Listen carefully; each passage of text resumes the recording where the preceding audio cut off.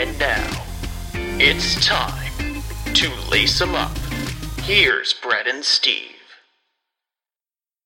Let's jump into the Metro Division right now. Let's see here. So Carolina's our first team. They have all right. So yeah, they lost. They added Dougie Hamilton, Peter Mrazek, Furland. I forget his first name. Mikhail Furland. Yeah.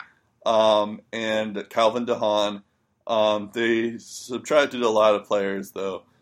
Jeff Skinner, we already talked about. Noah Hannafin was another one. Elias Lindholm, who are both going to Calgary. Cam Ward, they subtracted Derek Ryan, and Stempniak. Lee Stempniak is also a subtraction. Some rookies to watch, which should be fun, is Andrei Sevnikov, who they drafted second overall in the 2018 draft. Martin Nikas, who they drafted in 2017. And then Valentin Zykov, who could be, who had a decent year last year to end the season, but he could be like a top 6 guy. Carolina went 36, 35, and 11. They did kind of win the lottery in this regard because they weren't the worst team in their division even. So they almost made the playoffs even. So the biggest thing with Carolina though is their goaltending. Sebastian Aho but first off they have guys like Sebastian Aho who had 65 points, Tara Vinen who had 64 points, Justin Williams who was decent at 51 points, and Jordan Stahl who had 46 points. Of course, I'm missing Jeff Skinner, but their goaltending was crazy. So you had Scott Darling, who went 13, 21, and 7 with an .888 save percentage. And then you had Cam Ward, who went 23, 14, and 4 with a .906 save percentage. So that's not terrible, but not great. And then, but he's not going to be there. So, yeah, I think the forward group is there. I think even the defense is there with Slavin and Justin Falk, and now with Dougie Hamilton. But at the same time, it's like, is Scott Darling going to show up? Is Peter Mrazek going to show his potential that he was a couple of years ago? And those are the biggest question marks. And I don't know if necessarily the Jeff Skinner trade was a smart move on their part. I know he was a rental and he probably wasn't going to sign there, but it's kind of weird to give the reins to Shevnikov and Martin Nikas and Zykov to give them up and like just hope they flourish. It could work out for them, and it could be like Sevnikov could get 30 goals, I guess, but it seems like Skinner is more likely to get 30 goals for them than Shevnikov. So that would be a concern. But I think goaltending is their biggest concern. Well, in order for Carolina to be a good team, the conditioning needs to be there. And in the early stages of training camp, a few of Rod Brindamore's exercises, speaking of which, Rod Brindamore is now the head coach of the Hurricanes. So there's another change there. But a couple of his exercises kind of displayed that way of thinking where they had to be in shape, they had to be conditioned well. There was lots of skating, lots of working out. And you look at teams like Ottawa last year, their conditioning wasn't that good. And Mark Stone has already seen some improvements in that regard. So maybe the Canes will be a better team because their conditioning is better. And even when their conditioning maybe wasn't as good as it needed to be, they were still one of the most disciplined teams in the league last year. So there's something to build on already. One of the things that you didn't mention that needs to be mentioned when it comes to the Hurricanes offense is scoring outside their top line, because Teravainen was great last year. Sebastian Aho apparently is one of the few guys that management wants to keep around, and Justin Williams, they just named him the captain. Jordan Stahl's also there. But you lose pieces like Jeff Skinner and Elias Lindholm. Unless you're keen to do what Calgary did and put Furland on the top line, I don't know what level of production you're looking for from guys like Mikhail Furland, especially when Monahan and Gaudreau aren't playing on his line anymore.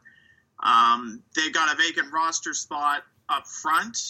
Possibly it goes to Svechnikov. They feel he's ready to play at the NHL level right now.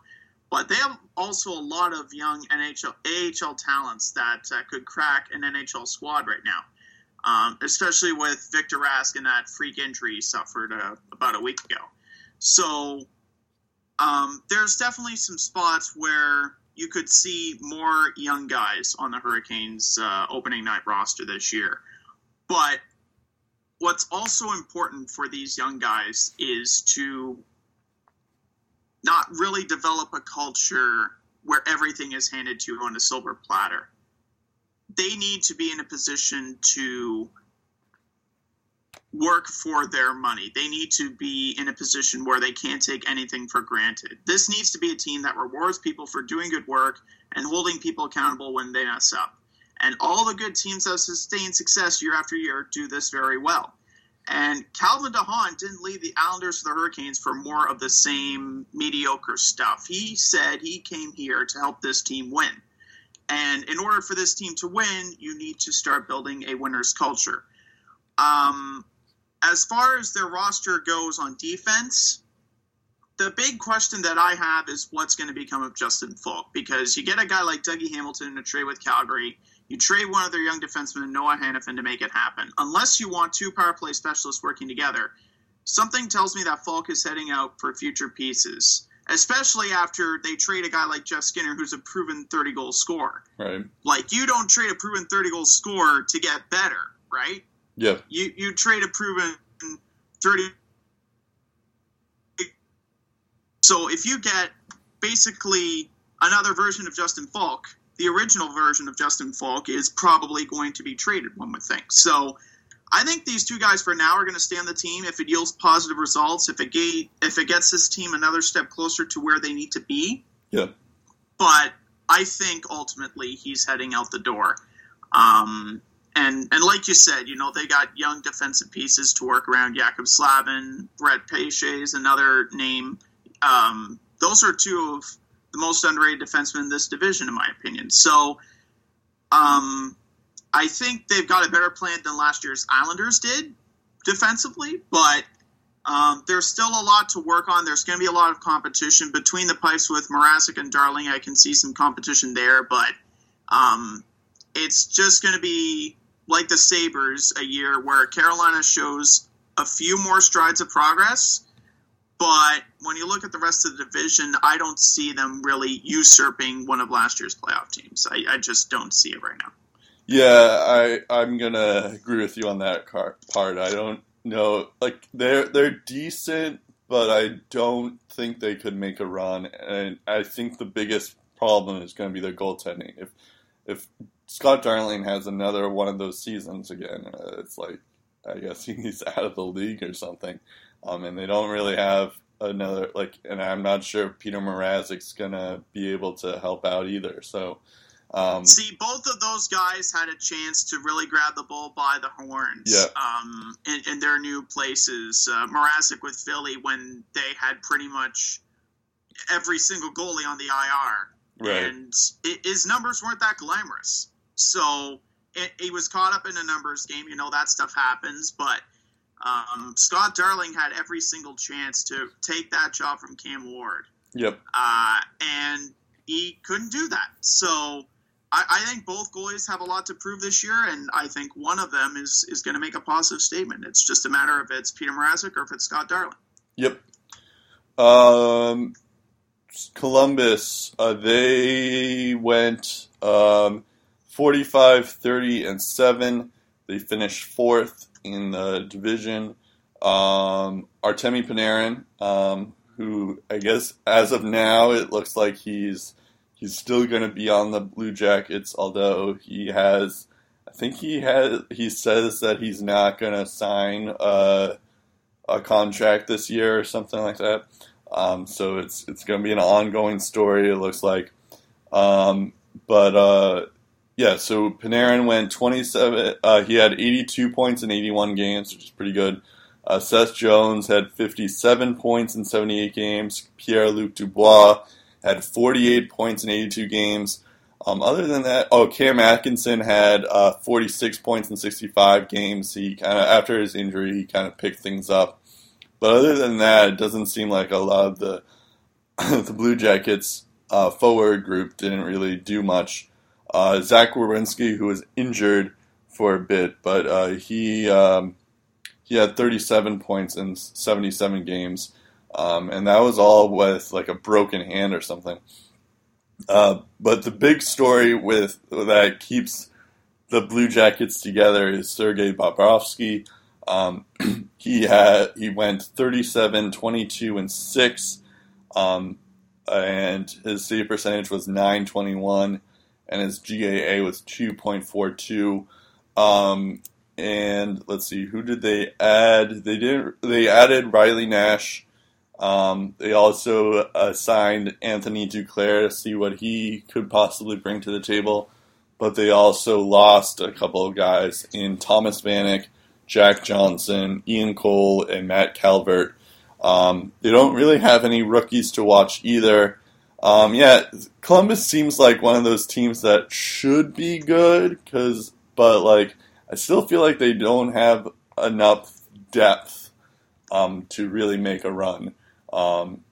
Even if they were to make the playoffs. They have Panarin now, they have Atkinson, but Alexander Wenberg's your second line center. Bjorkstrand, I don't know, Josh Anderson was okay. Dubinsky, Boone Jenner, who are these guys? So it is, I'm not sure if the Blue Jackets are gonna be that good this year. I do see a lot of these, all these other previews. They one of the Hockey News has them being first, which is just absurd to me, crazy absurd to me. I know Bobrovsky. I guess they figured that Panarin was going to resign. Right, but even still, you have all they have are Bobrovsky, Seth Jones, Werenski, and Panarin. That's better than Pittsburgh has, or what Washington has, or what what Tampa and Toronto have. So it's just even Philly. We're going to talk about in a bit. They added a piece. Yeah, Philly should be better. So it's just even without all that stuff, I'm just I don't see Columbus. I feel like Columbus will probably make it to a wild card. They'll be a wild card contender throughout, but I just don't think their depth is strong enough.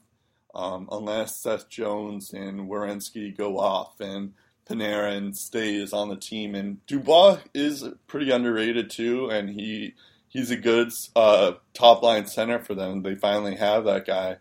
But it's still, I just don't see them being a playoff team. Or, a top 3 team in the division. Yeah, I think that's safe to say, especially if Panarin gets traded. And according to the Hockey News, this year is supposed to be the biggest one yet for the Blue Jackets, and I think it's largely because of how the Panarin and Bobrovsky situations are going to work out. Right. And I think the Bobrovsky one is obviously more controllable than the Panarin one. So if Panarin decides to leave the organization, the Jackets need to get the best return they can for him, whether it's top-end prospects, high draft picks, solid roster players, etc. When you look at the Jackets beyond Artemi Panarin, the closest thing to a goal scorer that you have right now is Kim Atkinson. And like you said, out of the gate last year, he struggled to score goals. Credit to him, though, he did pick it up later in the season. Boone Jenner recently signed a contract extension with the club, but other than his 30-goal campaign, the first or second year of his NHL career, hasn't really done that much better. Bjorkstrand stepped it up last year, but I think he's going to have to take another big step forward this year. If Panarin opts to jump ship, Riley Nash, you'll wonder what the chemistry is going to be like for him after the year he had in Boston. And Alex Wennberg had a bit of a down year last year. And he says he knows he's got to play better this year. His goal is to get back on track this season. But like I said, if Panarin's gone, Columbus is basically going to have to deliver offense by committee. And they were a good team last year, yes, because of the secondary scoring last season, but Panarin was still the guy leading the charge. He was driving the boat of that Columbus Blue Jackets offense. So the Jackets aren't going to be as strong as they were last year if Panarin leaves and the secondary scorers stay the same. The secondary scorers are all going to have to step up their game, not just one guy, in order for Columbus to still be as dangerous as they were last season. And they weren't even dangerous to make the top 3 last year because the division was so tight. Right, yeah. Yeah, I guess that's it. I guess we have to get going. I just realized we're at the 2-hour mark, so we should get going. But yeah, no, I think like the Bobrovsky should be good. And Panarin, will be like the Panarin and Bobrovsky and Dubois and Jones should make Columbus not bottom feeders. But yeah, I think Dubois is going to have a breakout season. Yeah, I don't expect big things from him. I don't think they'll be the worst team, but I don't think they'll be in the middle. I would say they're not a first place Metro Division winning team. No, they're not. Yeah. New Jersey here, they went 44, 29, and 9. They were kind of it was funny because if it wasn't for Colorado or Vegas, this would be the most surprising team to do it because they selected first overall. But what was even incredible is they got Taylor Hall, who had 93 points in 76 games. The next closest guy was the first overall pick in 2017, which was Nico Hischier, who had 52 points in 82 games. And get this, he did it all with a broken hand. So imagine how much better he could be without a broken hand if he had 50 points with a broken hand. Will Butcher had 44 points, kind of an underrated season. Palmieri had 44 points. Jesper Bratt, who was kind of a revelation as well, he had 35 points.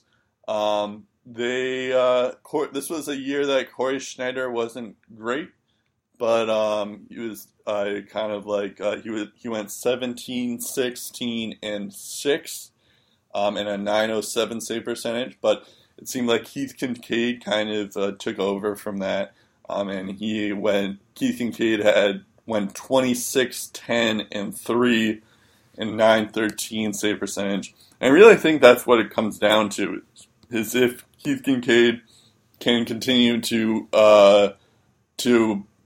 pull those numbers out, and that could be an interesting aspect of things.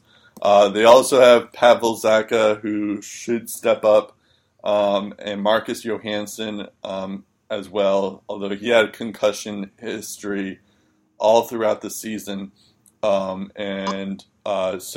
we should see him be a player this year. And then also, lastly, before I get to you, the New Jersey Devils re-signed Miles Wood for 4 years, $2.75 million annual average value. So that's he's like a decent depth signing guy. He hits a lot. He disturbs and stuff, but so that's not a bad deal for them. But it seems like Nico Hischier and Taylor Hall will be the two guys to look forward to for Devils this year.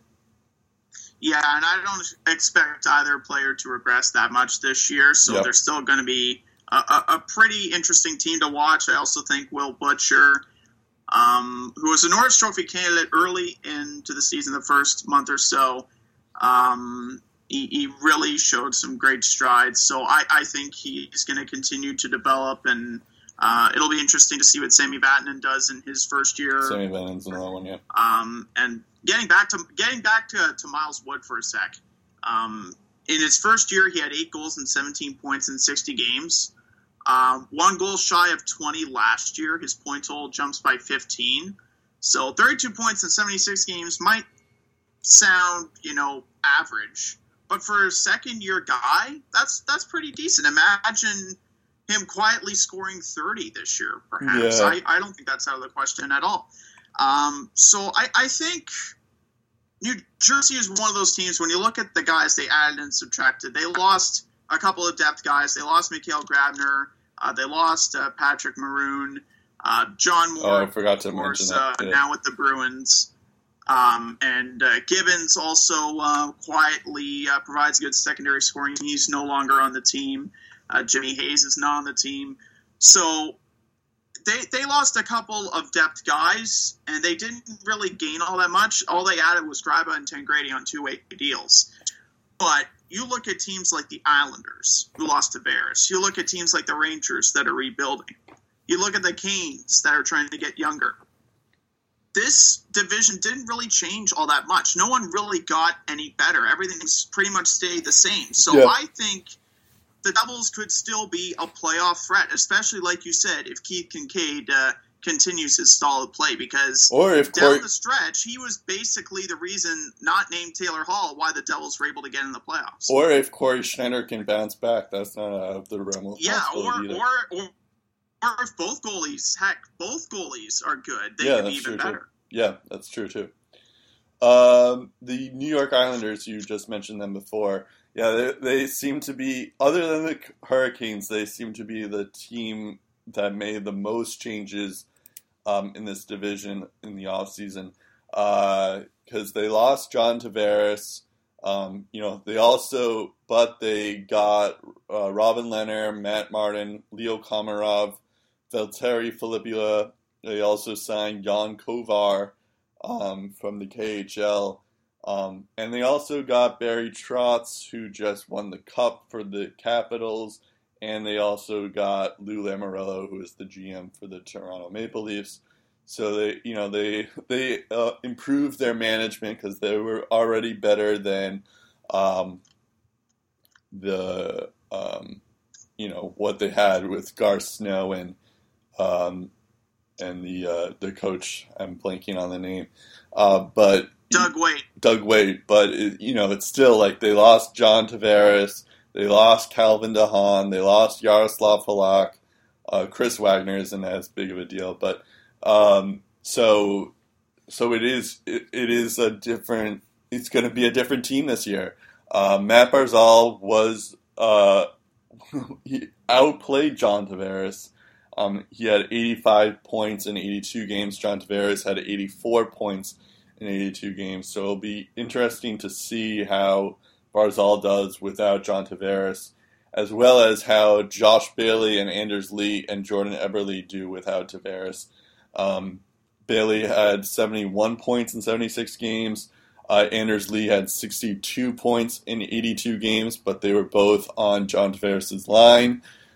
Jordan Eberle had 59 points in 81 games. Nick Leddy had pulled up a decent year, too. He had 42 points in 80 games. Brock Nelson is another one, 35 points. Anthony Bolivier had 36 points in 71 games. Ryan Pulak kind of showed up towards the end of the year, 32 points in 68 games. So yeah, it will be interesting to see that. I guess the biggest question mark for the Islanders is a lot of things. One is how will Barzal do and the rest of the team will do without John Tavares, because he was a big part of their team for the last decade or so, and that's going to hurt their team a lot. But you have Matthew Barzal, who is the Calder winning trophy winner, and he was very good for them.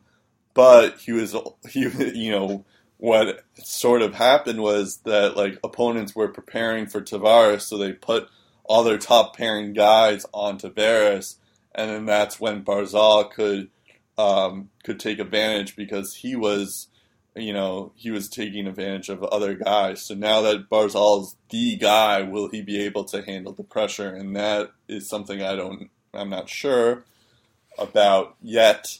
He could be. He also had a couple of games where he had 5 assists in a game, so that has a factor too, where you're not going to expect him to have 5 assists in a game every now and then.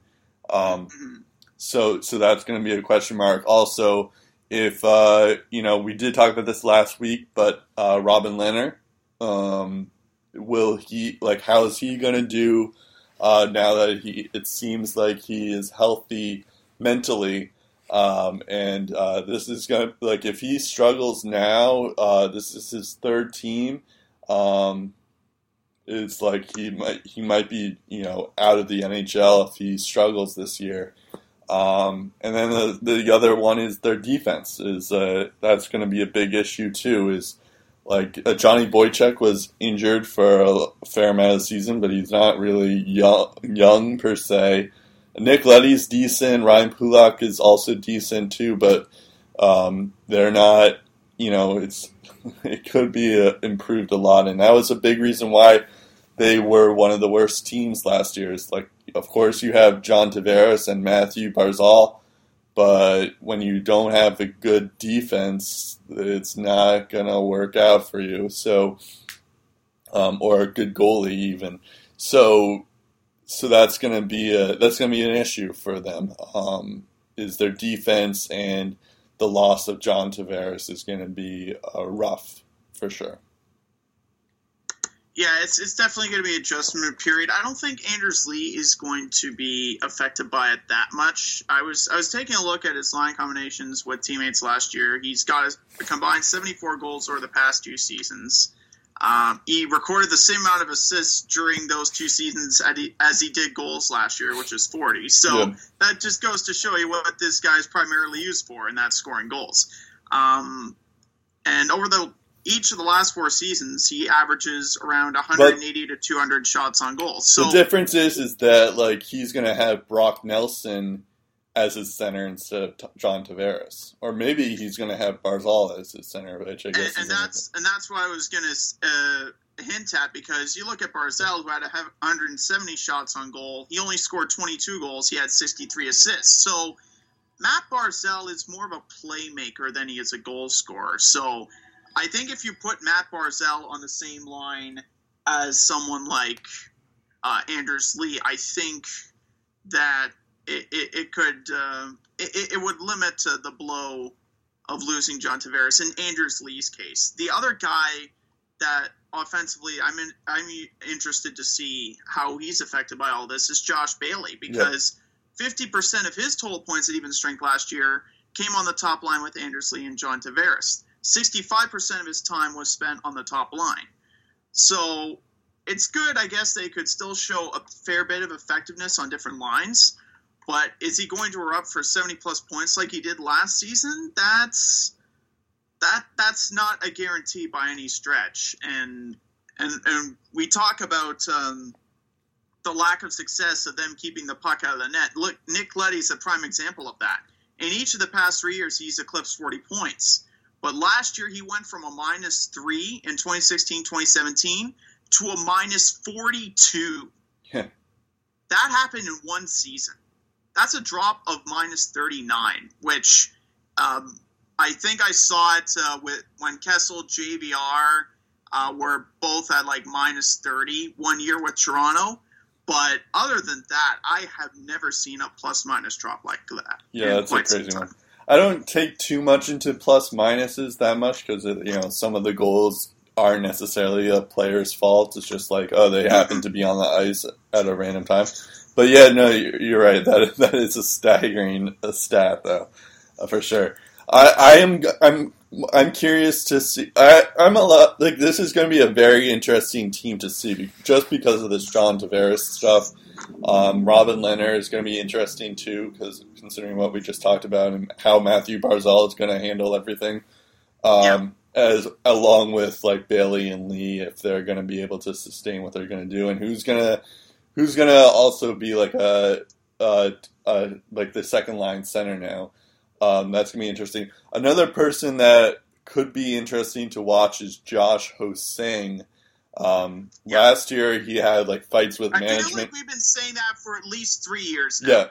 Last year we had like there were fights in management, and Josh Ho-Sang said that like they told him he didn't play defense, but then he complained in the AHL saying that like, you know, it's like I'm like, you know, the Islanders are the worst defense in the league, so you're going to put me down because I have bad defense when everyone else has bad defense too.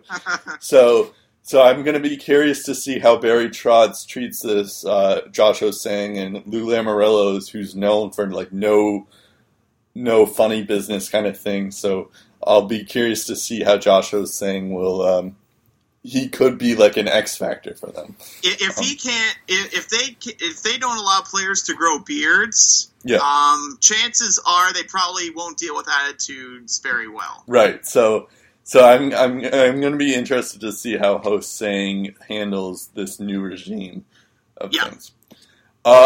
New York Rangers, they kind of said in the middle of the year that they were going to be rebuilding, and it kind of showed. Because they finished last in the Metro Division. They went 34, 39, and 9.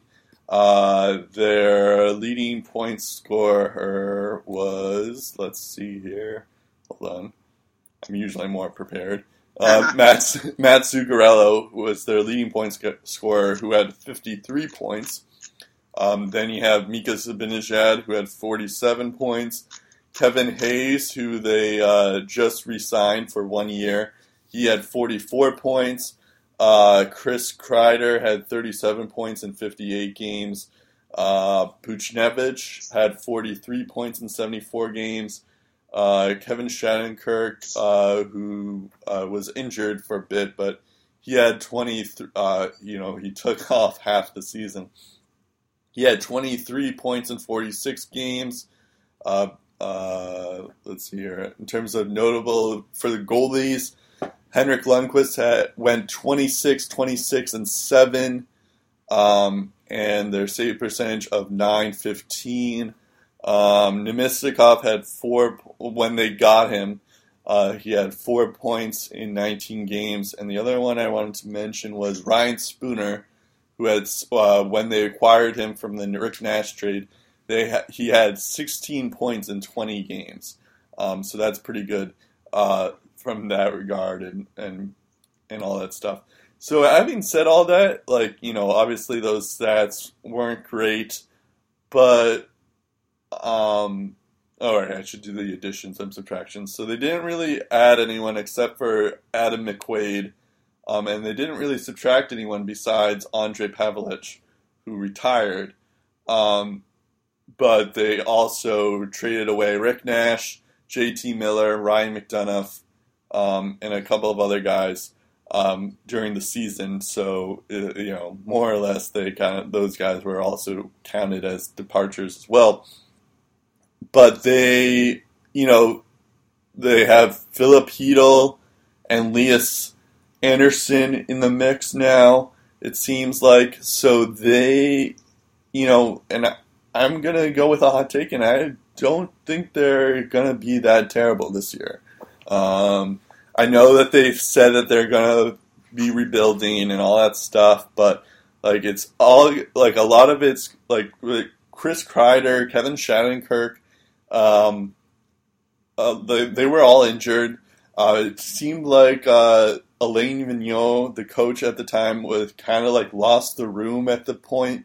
So it seemed like, and now they have this new coach who is David Quinn, who used to be on BU, and he knows how to handle all these young players.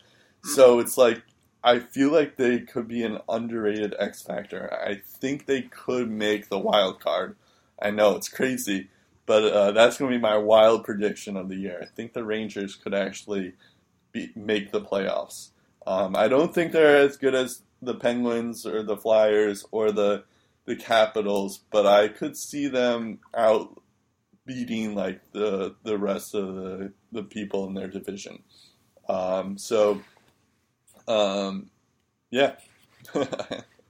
What do you think? Well, I think it's certainly going to be interesting to watch under a first-year coach how good this Rangers offense is going to be. Like, how's he going to work the power play? How will he utilize Ryan Spooner offensively throughout the year?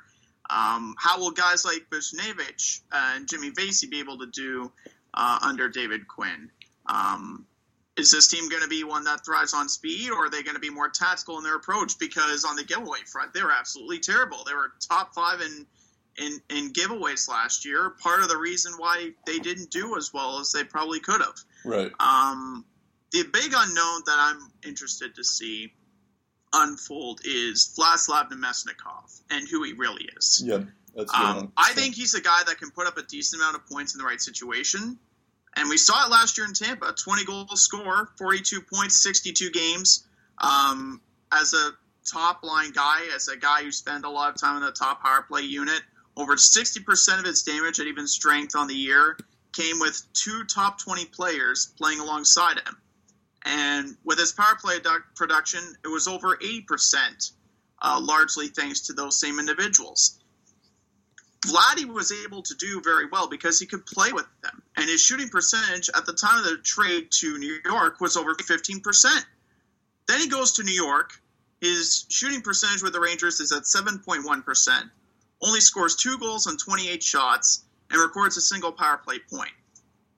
The one thing that I will say is that when Vladislav Nemesnikov was getting time on the power play, Kevin Shattenkirk was still recovering from injury. And now that Kevin Shattenkirk is back, hopefully 100% healthy, maybe the power play stats improve for Vladislav Nemesnikov this year. Yep. And while talking about Shattenkirk, he's another piece for this Rangers team that has to have a major presence, especially on the power play. And obviously, it goes without saying that Henrik Lundqvist is going to have an A++ kind of year if this team has any chance of making the playoffs. Like you said, I wouldn't go as far to say they're a wild card contender or a wild card team, but I don't think they're going to be as bad as some people think. Yeah, I agree. Let's go to the Philadelphia Flyers. The biggest notable addition was JVR, James Van Riemsdyk. The notable subtractions were Peter Mrazek. Oh yeah, I forgot to say how they did last year. They went 42, 26, and 14. That makes them third in the division. Claude Giroux had 102 points, which is crazy. Voracek had 85 points. Sean Couturier, 76 points. He broke out. So did Shane Gostisbehere, who broke out and had 65 points in 78 games. Konechny was pretty good for them. He had 47 points in 81 games. Wayne Simmons had been kind of battling with injuries, but he had 46 points in 75 games. And then Nolan Patrick kind of took off towards the end of the year, but he ended up with 30 points in 73 games. So he's probably going to have a step up, I guess. But yeah, it should be helped with James Van Riemsdyk. I do want to mention this, that Carter Hart has been unbelievable in the preseason. I know it's preseason, and I know it's a goalie, but and he's 20 years old, but he's only given up 2 goals in the 2 games that he's played so far. 38 shots, and he has 36 saves here. He's been by far the best Flyers goalie in the preseason, and again, I know it's the preseason, but I'm gonna go on a hot take because I know also that Michael Nervith is injured for a bit as well, so that's bad luck for him. But I'm gonna go on a limb and say that I think Carter Hart could be the backup this year. I'm not sure if that's going to be necessarily smart for them, but I could see that happening. But yeah, it seems like the Flyers are full of young talent. Provorov, I mentioned before, he's pretty underrated. He could break out. Shane Gostisbehere, as I mentioned before, and Nolan Patrick could step up, and as well as Travis Konechny, who's been on the top line with Giroux and Couturier. So I could see this Flyers team being like a pretty decent team, especially if Brian Elliott can be consistent this year. I'm not going to talk too much about the Flyers because they were kind of tight on time, and also one of the big trading pieces, not named Artemi Panarin, in the league right now is Wayne Simmons, and I would like to save some of that information that I have on my list here for another episode. But what I will say on the Flyers regarding Carter Hart is, you look at their defense. Outside of Provorov, outside of Gostisbehere, McDonald is still recovering from injury. Andrew McDonald, I think about a month ago, was announced that he'd be out at least 6 weeks. He's still recovering from injury there. You mentioned Neuwirth, who's not at 100% right now. I think we can both agree that Carter Hart is done in the WHL. He's got nothing left to prove over there. Like, he is about as dominant as you can possibly get in the CHL level. So I think he's ready for the AHL. I think a year or two of grooming for him would do him a great deal of good, like it did for Carey Price. And I say that because as a team right now, the Flyers added James Van Riemsdyk. And they have options galore offensively. You know, they could put Konechny on the wing. They could make Patrick the third-line center. There's been talk that Claude Giroux could move back to center. And JVR could play on the second line, and maybe Couturier could center that line. Yeah. Which, you know, it isn't honestly a bad thought. Like, the Flyers look very good on the offensive side, but like the Dallas Stars, on defense, you know, there are a lot of question marks. There are a lot of what ifs, and their goaltending has been inconsistent. Even when Elliott and Neuwirth were healthy, it was inconsistent last year. So I think at some point, either one of Anthony Stolarz or Alex Lyon is going to be traded because Carter Hart is probably going to take their spot anyway on the team. Yep. So I think one of those young prospects will have to be sacrificed at some point this year because I think Carter Hart is ready to play in the Flyers system. I don't think he's going to be a backup to Brian Elliott just yet, because I don't think if you're the Flyers, you should put Carter Hart into an NHL spot unless you're ready to contend for a Stanley Cup. And the Flyers are a playoff team, I think, but they're not a Stanley Cup contender. I don't know. Like, they still have a lot of flaws to address defensively, and I think that's going to limit how much damage they can do this year. Yeah. I think guys like Nolan Patrick and Travis Konechny are going to have big seasons. I think JVR is going to fit in nicely. I think Giroux and Couturier stand a very good chance of replicating their totals or close to it from last year. But I still see the Flyers as a first-round exit that's going to be undone by defense and goaltending. I don't know. I think it's one of those things because Giroux is not necessarily going to be any younger. And same with Voracek and same with Simmons. I know he's on the trade block, but let's just pretend that he's going to be on the team for the full season. So, it's not like they're necessarily going to be young. And also, I understand the Flyers have had a history of bad goaltending. So exactly. you want it, if you have a guy like Carter Hart, who's been one of the best goalie prospects in a long time. Yep. So you want to make sure that you don't ruin him. But at the same time, it's if he can play, he can play. So if he can play at the NHL level, I don't see what's the big deal of just trying to like ride him out and have him play.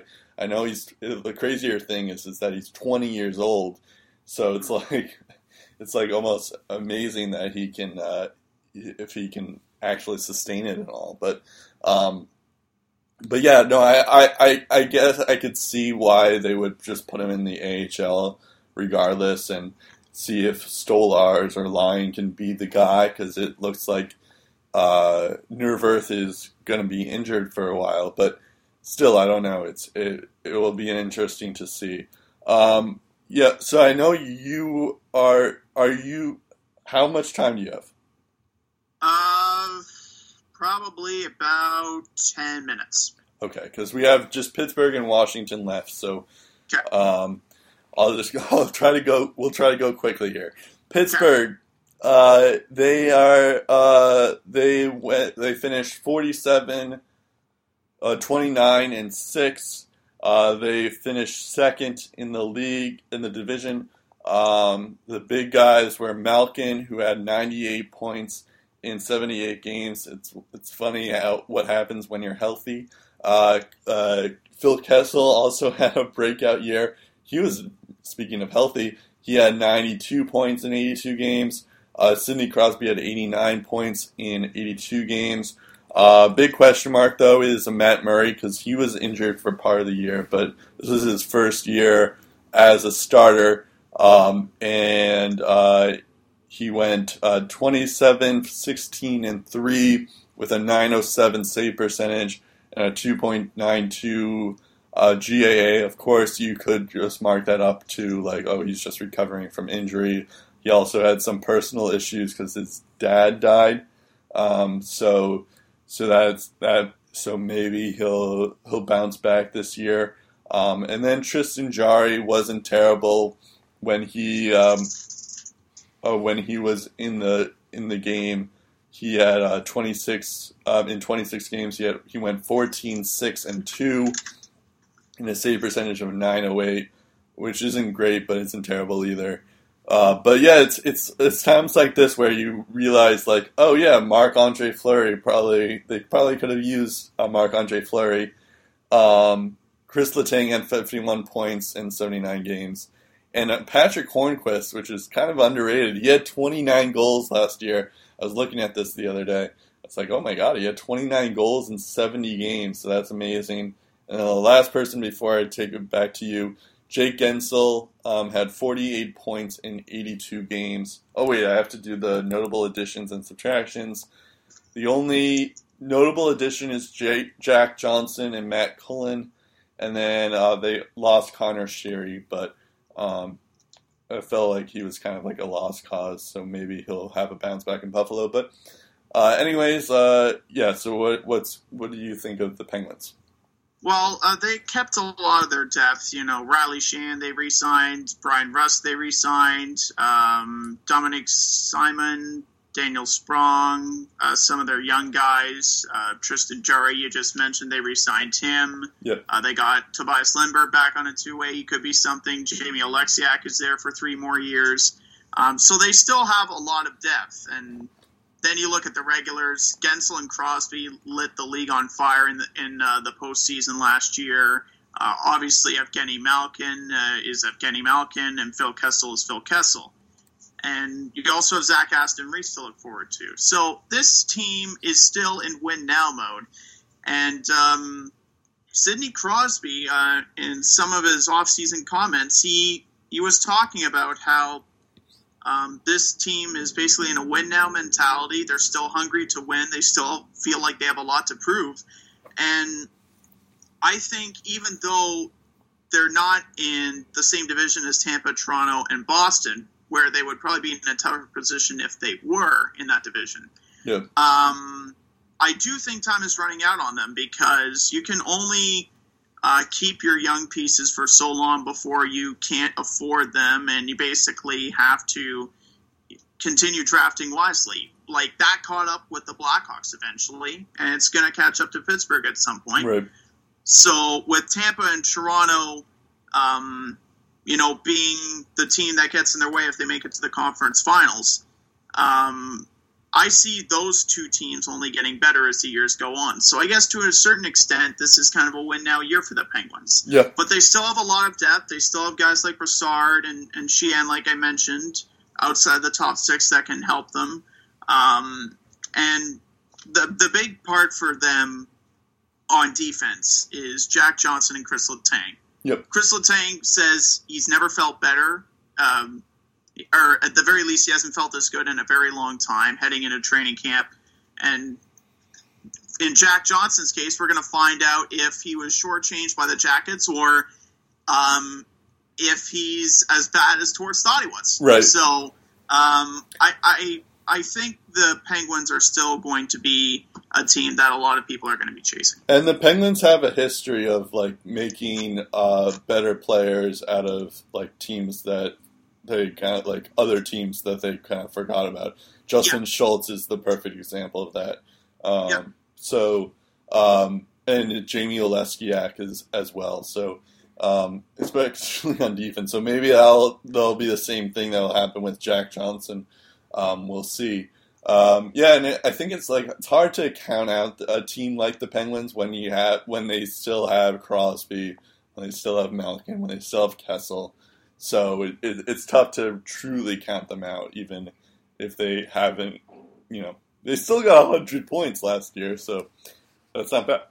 And lastly, we're gonna save the best for last because the Stanley Cup team winner, the Washington Capitals. They didn't even lose that many people. They lost Grubauer, who I guess helped them out towards the end of the season to make them become the Metropolitan Division winner. They lost Jay Beagle and Brooks Orpik, but that's not a huge deal. Well, actually, they kind of lost Brooks Orpik because then they somehow got him back. Oh, right. Well, yeah, my hockey news, it's outdated. There's another piece of outdated news for you. Yeah, but anyways, they went 49, 26, and 7. Alex Ovechkin was their leader with 87 points in 82 games. Kuznetsov had a breakout year with 83 points in 79 games. Backstrom had 71 points in 81 games. And John Carlson had his breakout year. He had 68 points in 82 games. TJ Oshie, and then this is where it kind of falls apart, because TJ Oshie had 47 points in 74 games, so that kind of needs to be better. Lars Eller had 38 points in 81 games, and Tom Wilson had 35 points in 78 games. But he's rich now, so there's that. But that is stuff to think about when you're for the Capitals. Is those guys, because they Oshie, Eller, Wilson, Verana, Burakovsky. They all kind of. They didn't really have great regular season numbers, but during the playoffs they were phenomenal. So it's it will be curious to see how and Smith Pelly is another one. I'll be interested to see how those guys do in the regular season, considering how good they were in the playoffs. And that was the big difference in the playoffs. Is usually what happens is Ovechkin and Backstrom do stuff, and then no one else pulls their weight. But this time, the big difference was everyone else was pulling their weight, and Ovechkin was good too, and Holtby kind of figured things out too. So that'll be interesting. And speaking of Holtby, he had an off year this year. He went 34, 16, and 4 with a .907 save percentage and a 2.99 GAA. And Grubauer, who's now on Colorado, kind of bailed them out towards the end of the season with a .923 save percentage and a 15-10-3 record. So towards the end of the season, he kind of was a main reason why they were winning all those games at the end. Mm-hmm. But then during the postseason, Grubauer kind of fell off, and Barry Trotz was just riding the hot hand, and Holtby ended up becoming the goalie that they could use. So yeah, it'll be like I'll be interested to see how that goes, and like maybe Holtby has been fatigued a bit, and I don't know who their backup is now. It's probably is it Samsonov? I don't know, I would think it would be Elias Samsonov, yeah. but he hasn't even played in the AHL. Exactly, which kind of raises more red flags as to how many games Holtby, Phoenix Copley they have here. could be playing this year. So All right, I'm looking at their depth chart here. It says here that Phoenix Copley would be the backup. Yeah, and he hasn't really played much NHL hockey No. either. So yeah, anyway. Either way, the Caps are in a pretty tough spot, and I think they'll be in an even tougher spot if Tom Wilson doesn't play like the top line player that they hope he's going to become. He also needs to stay disciplined. The good news is he's been talking with player safety over the summer, so maybe by knowing what is and isn't right, that he'll be able to help the team more than he is hindering the team. A couple of sleepers I have on this team, Sergei Shumakov, who they signed out of the KHL. I know a lot of people looking at the Shipachev case with Vegas last year and how that ended. Everyone's like, you got to be careful with these guys. But you look at the Caps who have Ovi, Kuznetsov, and Orlov. There's not going to be as much of a culture shock, I think, for Shumakov in Washington because of the Russian talent that the Caps have. I think they have the talent that is not only going to be able to help ease the transition from a cultural standpoint, but from a hockey standpoint as well. So I think Shumakov could impress. I also think Andrei Burakovsky is going to have a big year. He only played in 56 games in 2017-18, only 84 shots on goal, but he somehow managed to score 12 goals, and 5 of them were game winners. So if he's healthy and if he's used correctly this year, I think big things are going to happen for Andrei Burakovsky. And I think overall as a team, I think the Caps are still a top 3 team in the Metro Division. I don't know if they're division winners, but I think they're a top 3 team. It's when they get into the playoffs where I have some questions. Yeah, I guess the same here. Yeah, I mean, it is weird though, because like this is a new age where they won the Stanley Cup, so it's now it's like the narrative's different now.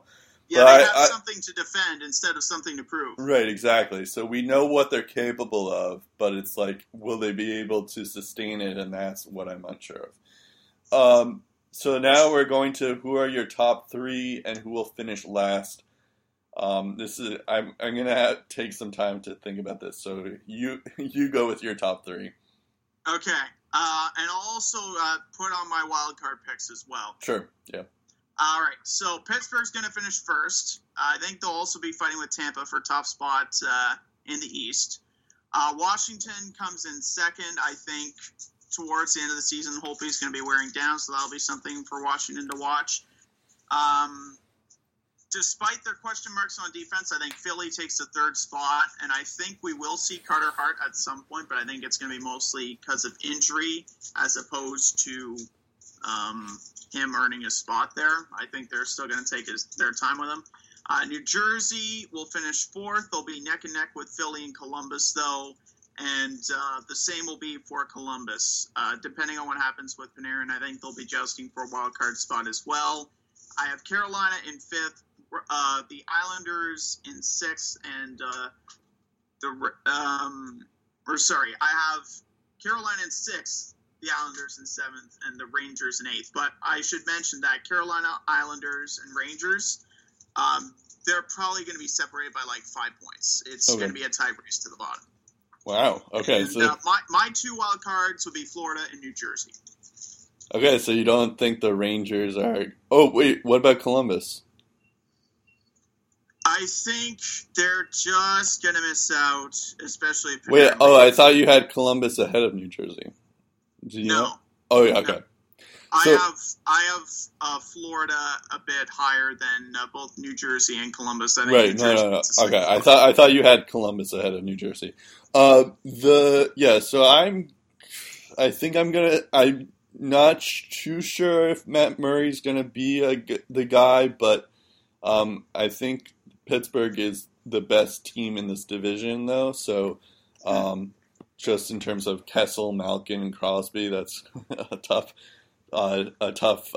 threesome to beat. So I have Pittsburgh at 1. Washington, I'm also concerned about Braden Holtby, but I think they'll figure things out as they always do. So I think they'll be 2. As for 3, this is where it gets a little tricky because I want to say Philadelphia, but they have even bigger goalie concerns. So maybe Columbus and maybe New Jersey, but I'm going to say Philadelphia with 3. And then the wild card, so I have Florida making the wild card, but then I guess Columbus as well. But I could see the Rangers making some noise. That's going to be my hot team to follow this year. But I don't think they'll make the playoffs, but I think they'll make some noise. And New Jersey will kind of battle it out towards the end. I don't think Carolina is going to be as good. Their goalie situation is tough. And I think in terms of who's going to finish last, I would say the Islanders. Although I'd be happy to be proven wrong because I after Robin Lehner's story, I kind of want to see him succeed. So I would be happy if Robin Lehner actually has a good season this year. I'd be happy for that. But at the moment, I feel like the loss of John Tavares is going to be too much, and they're just going to bottom out. So so that's my list. I'm actually Eastern Conference final matchup. Do you have one ready? I do. I think Tampa is going to come out of the Atlantic. Metro, it's a little tougher. I'm probably going to say Pittsburgh. Maybe Philadelphia has an outside shot. Okay. I went with Toronto and Pittsburgh last year. You can tell how well that turned out, but I'm going to try my luck again. I said Toronto in 7 last year. I say Toronto in 6. However, that comes with an asterisk.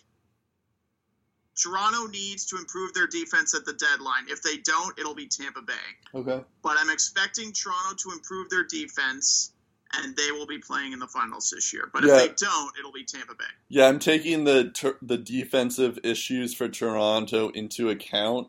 Yeah. So that's why I'm going to say no, that they're not going to make it. I feel like Tampa has that edge. But I have. I hope the Bruins make it, but at the moment it's Tampa and Toronto there. But and then in terms of going to the Stanley Cup Finals, I think Tampa it's their time. So I have Tampa in the Stanley Cup Finals, and I'll reveal that who I have in the Western Conference next week. As will you. I'm actually going to split this up, Steve, that we're going to do the Atlantic Division I'm going to publish that on Tuesday, and then Wednesday I'm going to publish the Metro Division. Okay, that's fair. And then, because it's way too long, we're almost at 3 hours now. So, but I'll make sure everyone knows that I'm Brett Duboff. Oh wait, Twitter's Lace 'em Up. Our Facebook is our Twitter's Lace Up Podcast, or if you don't know by now, our SoundCloud. You can catch us all on SoundCloud. We're also on iTunes as well, and we are our Facebook is Lace 'em Up. Sorry, I'm Brett Duboff now. I'm Steve Ellsworth. We'll talk again and tackle the Western Conference in episode 139 of the Lace 'em Up Podcast. Hopefully, it isn't as long. It probably will be. It probably will be.